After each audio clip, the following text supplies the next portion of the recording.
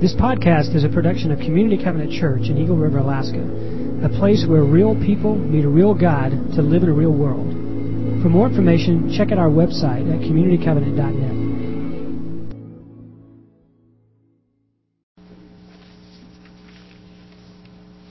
And it is chapter 3, verses 4 through 9.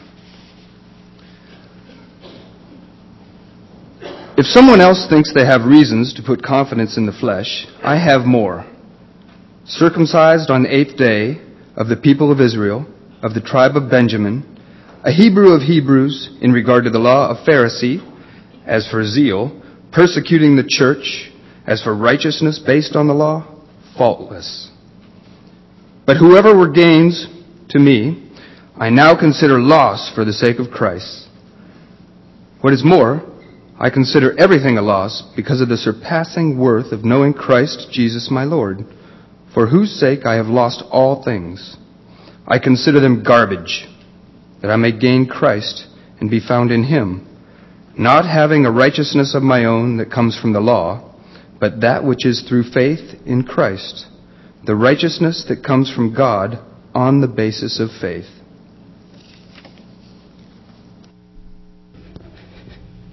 We're in a sermon series on changing for good, change from the inside out. It's a series on transformation. I've thought a lot about that. How do we really change when, maybe guesstimate, 95% of our New Year's resolutions are broken before the month of January is over?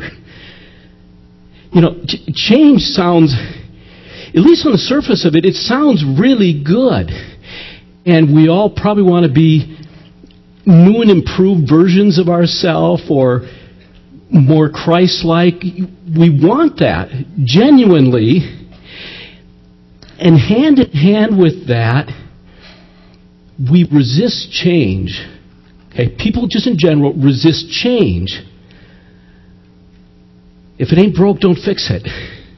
Right? Leave well enough alone.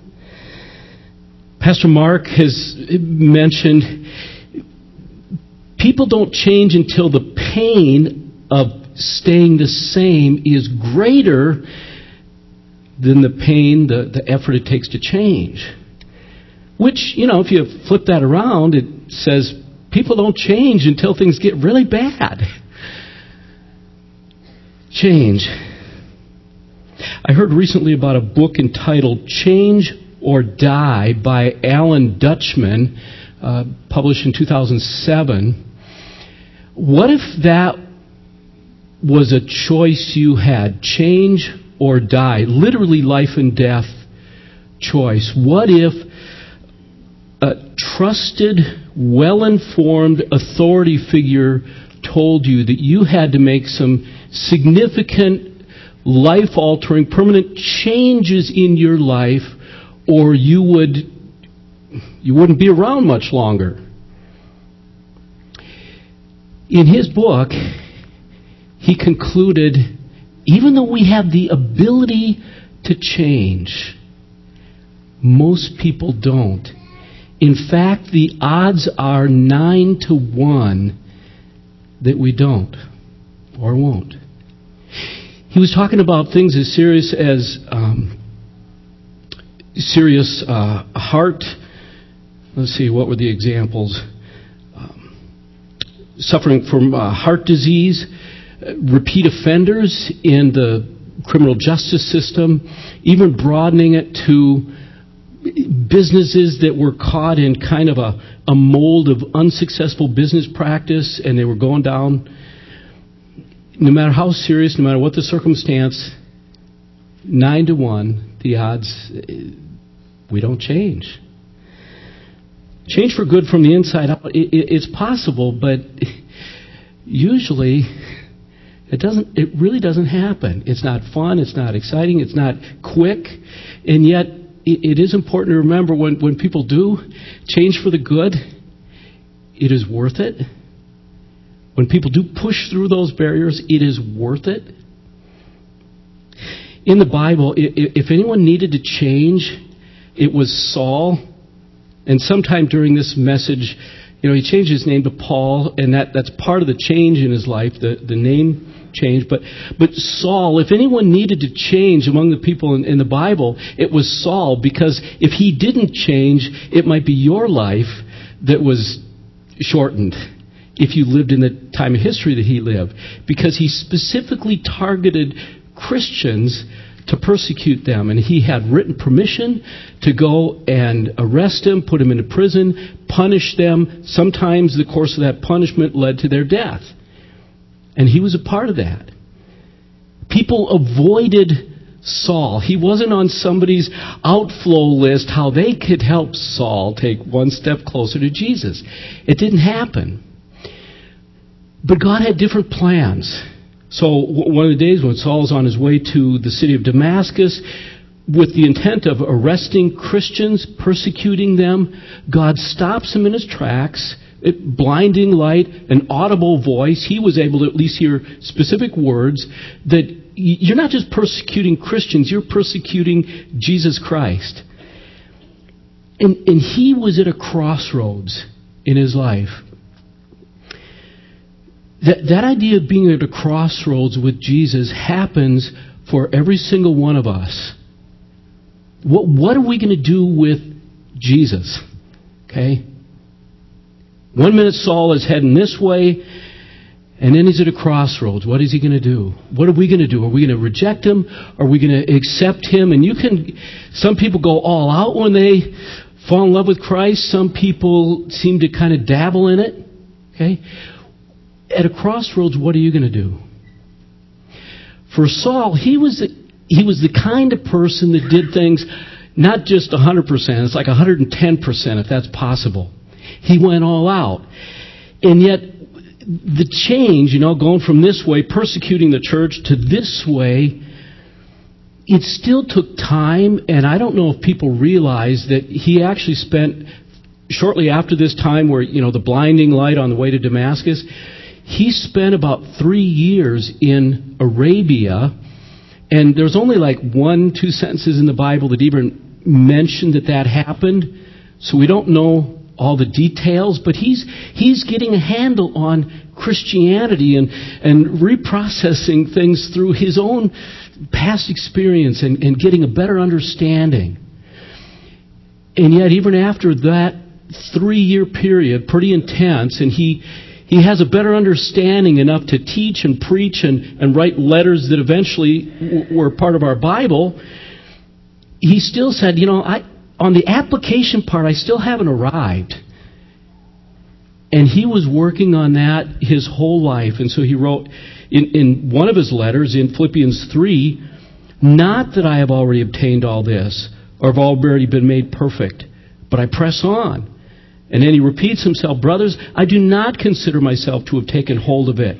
But one thing I do, and he never did arrive totally in applying all this to his life. And that's how it is when we talk about change from the inside out. Even for somebody that would change and go 110%, it still took a lifetime. I want to spend the rest of the sermon talking about one specific way we change. And it's in this visual here. You've seen it before, Dallas Willard's triangle about change. And we're going to be right here in life experiences. That's where we're going to be the rest of the message. Our life experiences that happen to us, and I'm talking about a significant experience that's a shaping experience. Okay, what our mind does with that experience is turn it into a story. Okay, we remember things when they're put into a story form. That's what our mind does. So, who was there? What happened? How did I feel about it? What actions took place? Okay, there's a story that our mind does with that experience. And we live out of those stories. The teaching that we learn, we live out of those stories. We dream in story form. We can hope in a story form. We can worry in the form of a story. It's not coincidence that the Bible, much of the Bible is written in the form of stories. True stories, not once upon a time make-believe, but story form. Because God knows we learn and we can change if we change the stories that we live out of.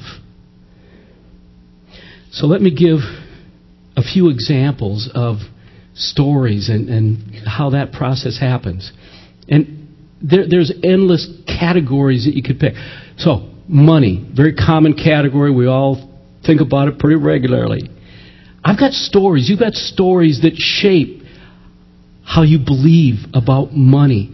I think of one very powerful story. When I was growing up, our family struggled, a lot of families struggle with finances. My parents struggled with a near bankruptcy. It wasn't exactly a bankruptcy, but it was close to it.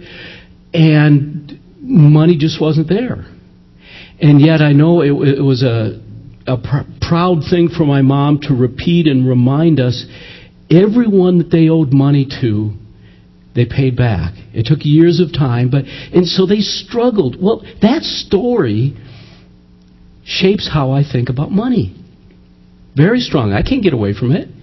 And yet, even though the principles are largely good, work ethic and save and honor your commitments and things like that, I still need to take, what does God's Word say? What does the truth of God say about that story? Does it ring true? Or does some part of that story need to be modified? Okay, because if it isn't, I'll continue to live out of that story even if there's a lie mixed in it. I'll continue to live it out. Take another story or example. Just our self-image. Okay? We have stories about how we feel about ourselves. And not all stories are bad. Okay? Good, bad, a whole mixture of stories. One good story on the self-image category for me is growing up, I had parents that loved me completely. Okay? In a sense, I could do no wrong. Now, that is definitely an exaggeration when I was little growing up. But as I got to be an adult, it was not particularly an exaggeration. I could do no wrong. It was just, and to have that kind of unconditional love and affirmation from mom and dad was very encouraging, lifting up in my esteem of myself. Okay? That's a positive thing. There were negative stories that I remember about how I view myself. And I remember being teased as a kid. Teased about, how I acted. I was too, I did my homework at school, but that was a subject for being teased. Teased about how I looked and my hair, at least, when I had hair. They would tease me about it. Or my beliefs. And they made up stuff to tease me, and it's funny how, not funny, but it's remarkable that when there's a negative experience, that seems to hold on stronger than those positive ones.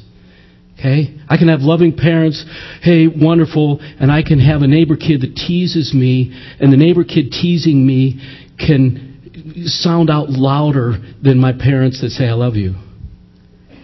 It's just interesting how the negative, and Gary Smalley in one of his books, and he was writing in the context of marriages, and yet it's still the principle is there. It takes 5 positive experiences to counteract or to balance out one negative. 5 to 1. I don't know why it has to be lopsided, but that just seems to be how it is. So if we're, shining the light of God's truth on it, you're not going to just change because, okay, now you've heard the truth, you got it, great. Go.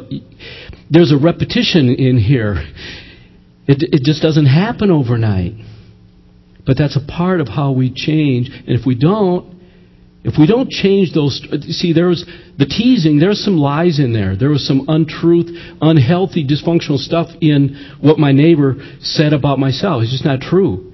Now, if I don't change that story, I'll continue living in that lie years later.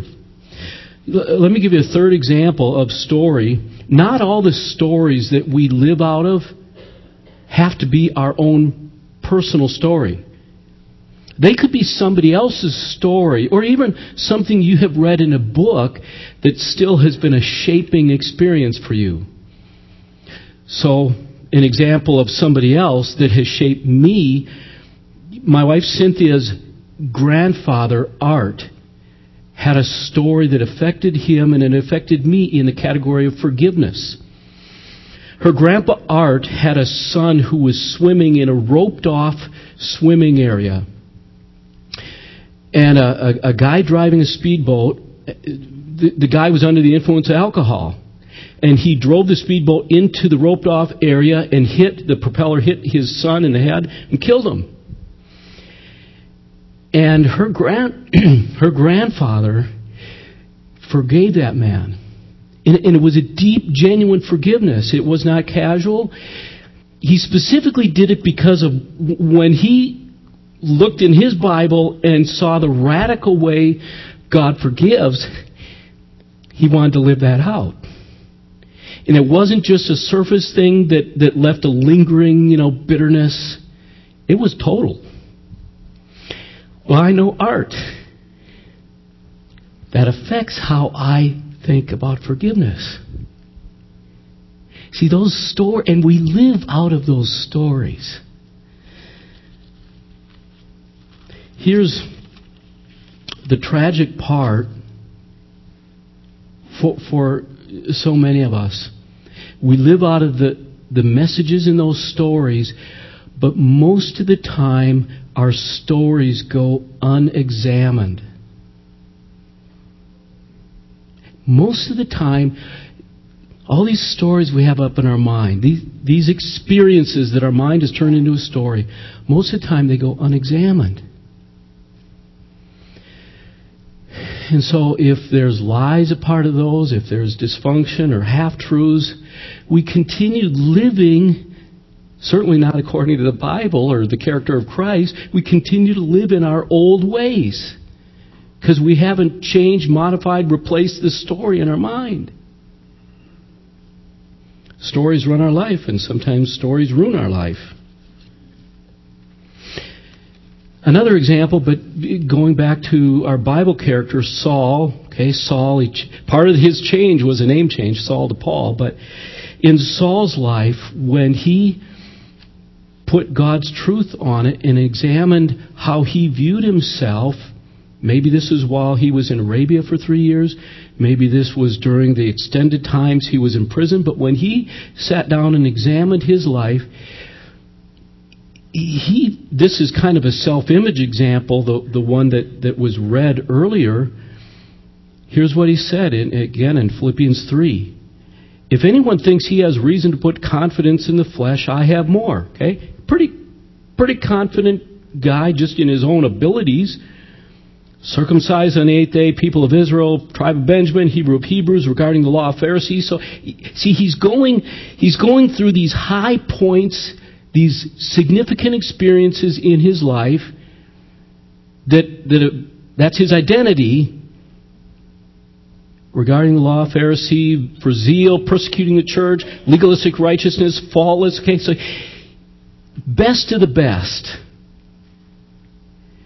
And then he has the light of Christ look on it, and he comes. There's nothing wrong with feeling good about yourself. Okay, we're not going to throw the baby out with the bathwater, so to speak, right? Okay to feel good about yourself. But how he felt toward God, okay, I'm right with God and all this because look how good I am. God, see, best of the best. When he examines it with God's light, he says, whatever was to my profit, I consider that a loss for the sake of Christ. What's more, I consider everything a loss compared to the surpassing greatness of knowing Christ, Jesus my Lord, for whose sake I've lost everything. I consider them rubbish or garbage that was read, that I may gain Christ, be found in Him, not having a righteousness of my own, comes from the law and all these wonderful things I've done, but that which is through faith in Christ, the righteousness that comes from God is by faith. When he took a different view of all his accomplishments, they were rubbish. The King James Version actually uses the word dung, which certainly more graphically and maybe more accurately describes the sentiment he had toward the past. You talk about changing the story in your mind. One minute he's boasting proud, and the next thing it's dung. For the surpassing greatness, all of a sudden the image of Christ and the surpassing greatness knowing Him, that's everything to him. And he's living out of that new story. That's why Paul wrote in Ephesians 4, and that's, if you went to, that reference in the center of the triangle, he says, put off the old and put on the new. Okay? The old experience, the old story, the new, put it off and put on the new. You remember, I don't know what week it was a few weeks ago, Pastor Mark used jackets to illustrate the old and the new. And so this is my old high school letter jacket.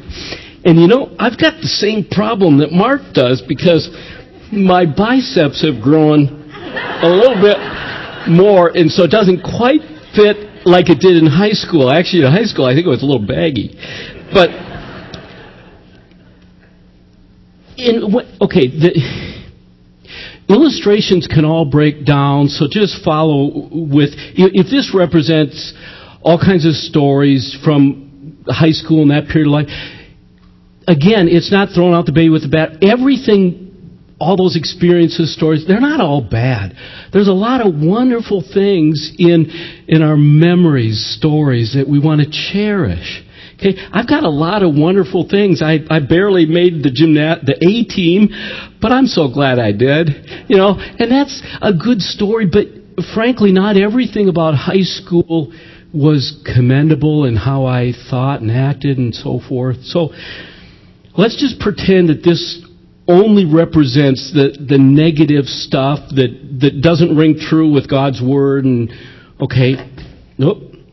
This only represents, like, the bad that you want to put off. And then I've got a new jacket, and this represents the new. Okay, well, what do we do with the old jacket? Now I've got to try to find my place here. See how easy that's going to be. Yeah, harder than I thought. There we go. What do we do with the old jacket? Okay, you remember you take off the old, put on the new. I don't know, when I take off a jacket, my kids don't always do this, but I tend to hang it up. But think of the illustration. The old self, the new self kind of a thing. Those old stories that have lies, untruths, take off the old. If you just hang it up, you can get it again. And isn't that what happens where, maybe we're sitting in a church service and say, I'm going to change, I'm going to be a new person, I'm going to take off the old, and we take it off, but we just hang it in the closet. And partway through the week or next month or whatever, we can be our old self again. Old self, not, in a complimentary way. Because just hung up. Or you could be more committed and say, well, I'm going to put it away, but it's kind of hidden. And I suppose some people over here could see it, but, it's hidden. So it's not as accessible, but still you're kind of hedging your bets, just in case. I kind of like the old. Frankly, there is some enjoyable things about not doing the right thing. If we're honest, the Bible talks about sin is fun for a while, that kind of thing. So to say, I'm never going to do that again, I'm never going to think that way, talk, I kind of like the way, some parts of it, I like that. So hedging your bets. It looks good on the outside. Well, he really put the old away, put on the new. He's a different person. And at the right moment, temptation comes, and you can come back and get the old ways. In Ephesians 4:22, The weight of that word when it says to put off the old, put off means discard. Okay? Put off means discard. It doesn't mean hang it up. Get rid of it. Okay? I'm not going to get... I like this jacket. Okay? I'm not going to get rid of it. Okay? But you don't hang it up. You get rid of it. Now, this is why I got the chair up here. All this stuff takes time. We're not going to leave here, okay, change the inside out, stories. It's going to be a process over a lifetime. Okay? Now, I hope we take one step. We don't just say, oh, it's overwhelming, forget it. But when you think about changing the old ways you were doing things, and you might like the old ways, okay? If we're honest. and to put on... things that square with... At first, it looks like, well, you're trading up. No, it doesn't seem like it's trading up. It just means like a lot of work. And there's grieving that can take place. You might be processing shame, processing guilt, processing regret, processing anger. In taking off the jacket, you can illustrate it lickety-split, but in real life, there's a lot of stuff. If you're really going to deal with it, if you're not going to just hang it up in the closet again, it takes time to process and work through that can take months, years, okay? Now, if you're moving in the right direction, go for it, okay? Let it take time, but, be heading in the right direction. Just know that it does take time, and it's not an easy process.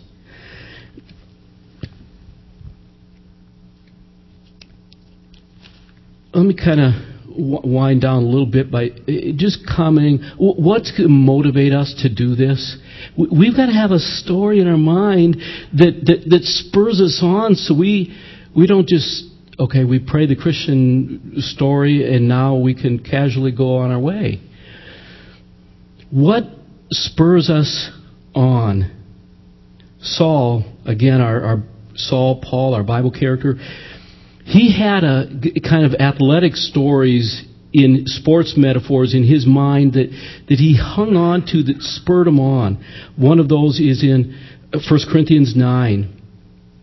He writes in 1 Corinthians 9, 24 through 27, don't you know that in a race all the runners run, but only one gets the prize? So he's painting a picture, but he's applying it to himself.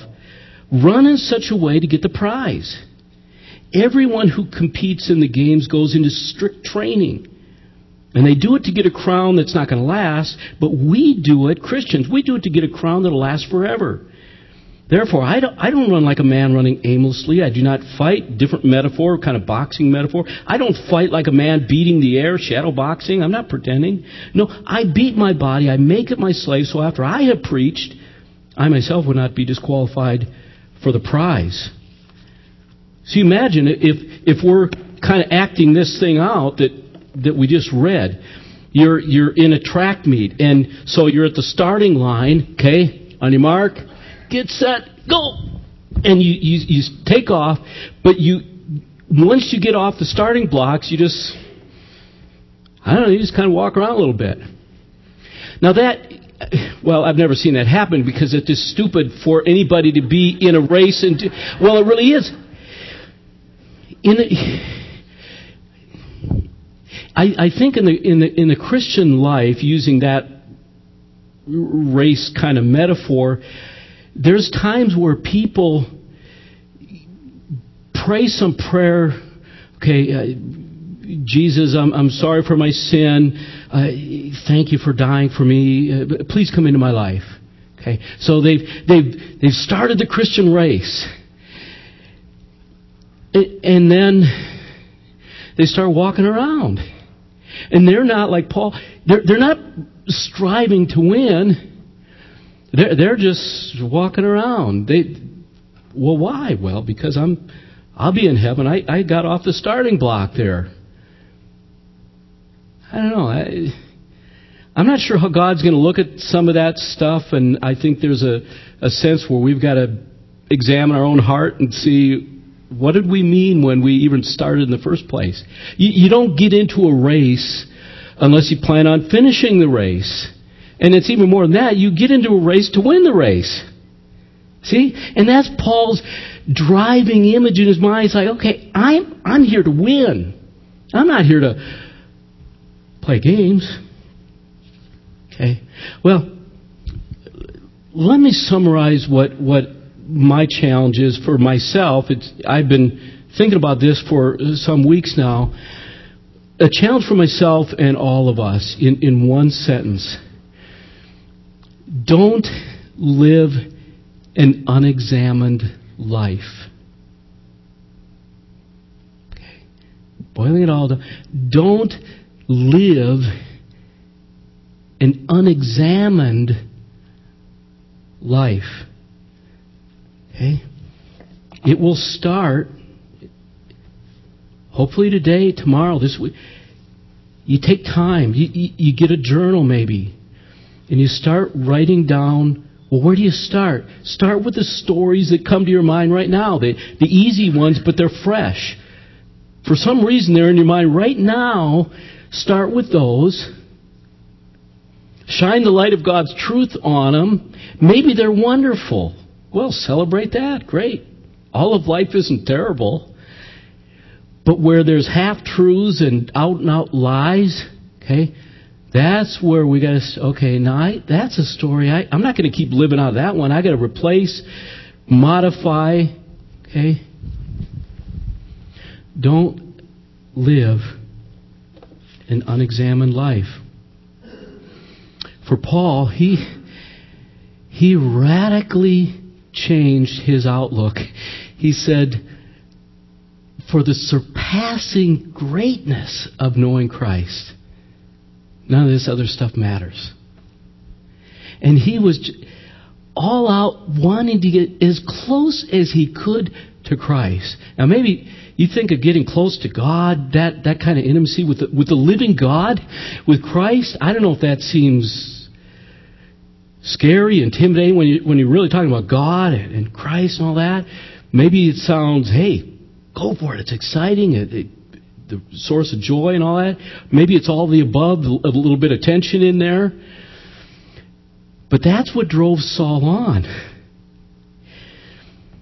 If we, for pictures we have of Christ, this is no doubt the most enduring story we have in the church.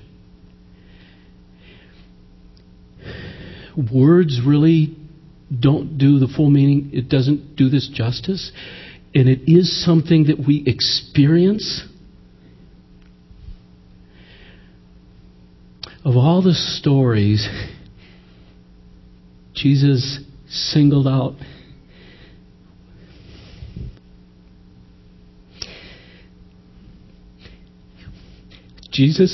one in particular. Right here. And he said, do this. This is how I want you to remember me. A lot of other stories, wonderful. Especially this one. Think of me this way.